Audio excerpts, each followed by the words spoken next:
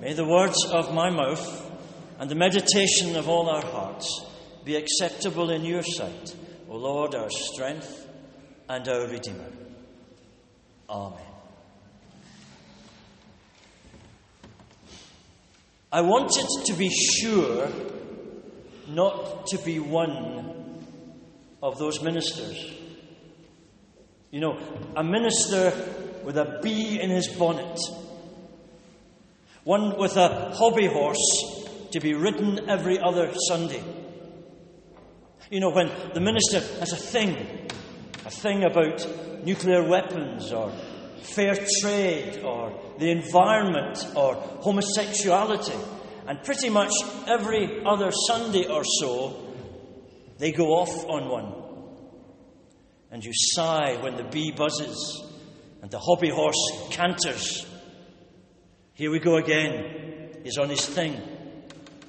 So I never wanted to have a bee in my bonnet or a hobby horse. Not least because congregations are usually too polite to complain out loud. Pulpits are very powerful places. You very seldom get interrupted with cries of, "Oh no, not this again." Sometimes it's only the sound of quiet snoring that alerts a minister to the fact that the congregation is not quite as engaged on this as they might be. So although I've tried not to be one of those ministers embarked on a crusade, as they see it, to educate the congregation towards clearer thinking and better living and wiser ways, the truth is, actually, I do have a bonnet and I do have a bee. I do have a hobby horse tethered to the fence, head in a nosebag.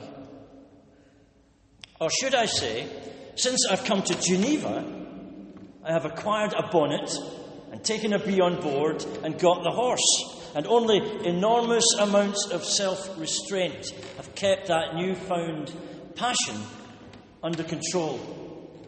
And it's actually your fault for encouraging me to visit Malawi, for what turned out to be a transformational encounter with Africa, with the world church, and with the meaning of mission. Now, some of my colleagues might see it differently, but I believe the Church of Scotland is very generous to its ministers. We're allowed to have the most amazing job in the world, bar none. And on top of that, we're encouraged to take study leave, 2 weeks a year, to freshen up the mix, to stir the imagination, to push out the boundaries, to see new stimulating sights and find challenge and refreshment and renewal. And it was during last year's study leave period that I was privileged to join the group that was going from the church here to Malawi. Now, I have to admit, I should have been paying more attention when Jane and Han Brewer asked Lindy and myself to join them. I thought they said they were going on a church visit to Milwaukee, and that's why I agreed so readily to join them. It was only later, when the list of required JAGs and inoculations was presented, that I realised it was, in fact, Malawi, the welcoming heart of Africa, that was our true and final destination. The purpose of the visit was to connect with the Youth Resource Centre in Ekwendeni, funded and supported by the congregation here in the Church of Scotland in Geneva. The project, which is designed to support families, and in particular young people whose lives have been profoundly affected by HIV and AIDS, to provide education and support and opportunities where there would otherwise be nothing. The project has been running for 8 years, and the Church of Scotland Geneva, that's you, is the main funder. That's you. And the link was well established, and I was just beginning to find out about it and understand. And so my education began, and I know that many people here are well-travelled internationalists. So be patient with me if my excitement at experiencing Africa for the first time seems a bit gushing and naive and adolescent. But it was new, and it was amazing, it was surprising, shocking, and humbling. The programme organised for us in Malawi was intensive and varied. You might call it a total immersion in the life of the people. Cities and towns, and especially in the country villages. And it was a true awakening for me to the challenges that they face on a daily basis and the limited resources with which they have to work. And I say this: you should stand tall, people of the Church of Scotland, Geneva.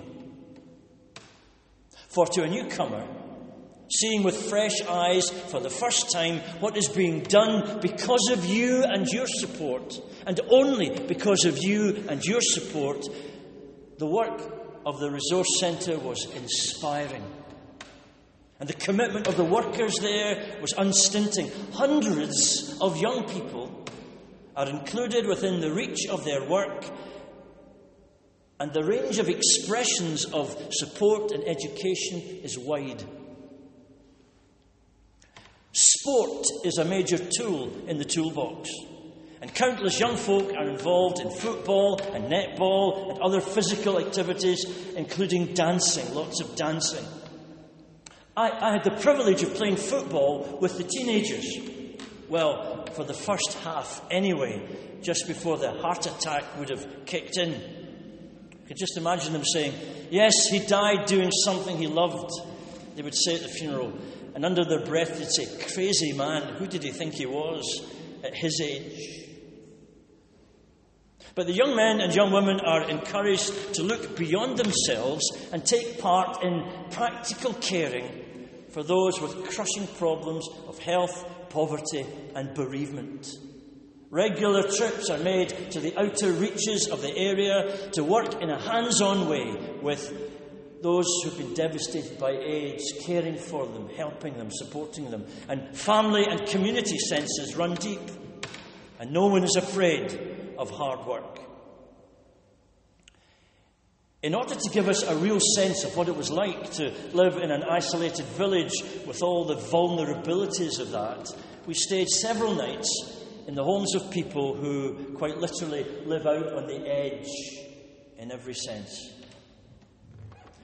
Their hospitality, their warmth were humbling and heartwarming, while their circumstances were heartbreaking. Nonetheless, their kindliness, their welcome was genuine and loving, and their smile was wide and honest, their faith deep and real. And we valued that sharp-edged experience, even if we did not always enjoy it.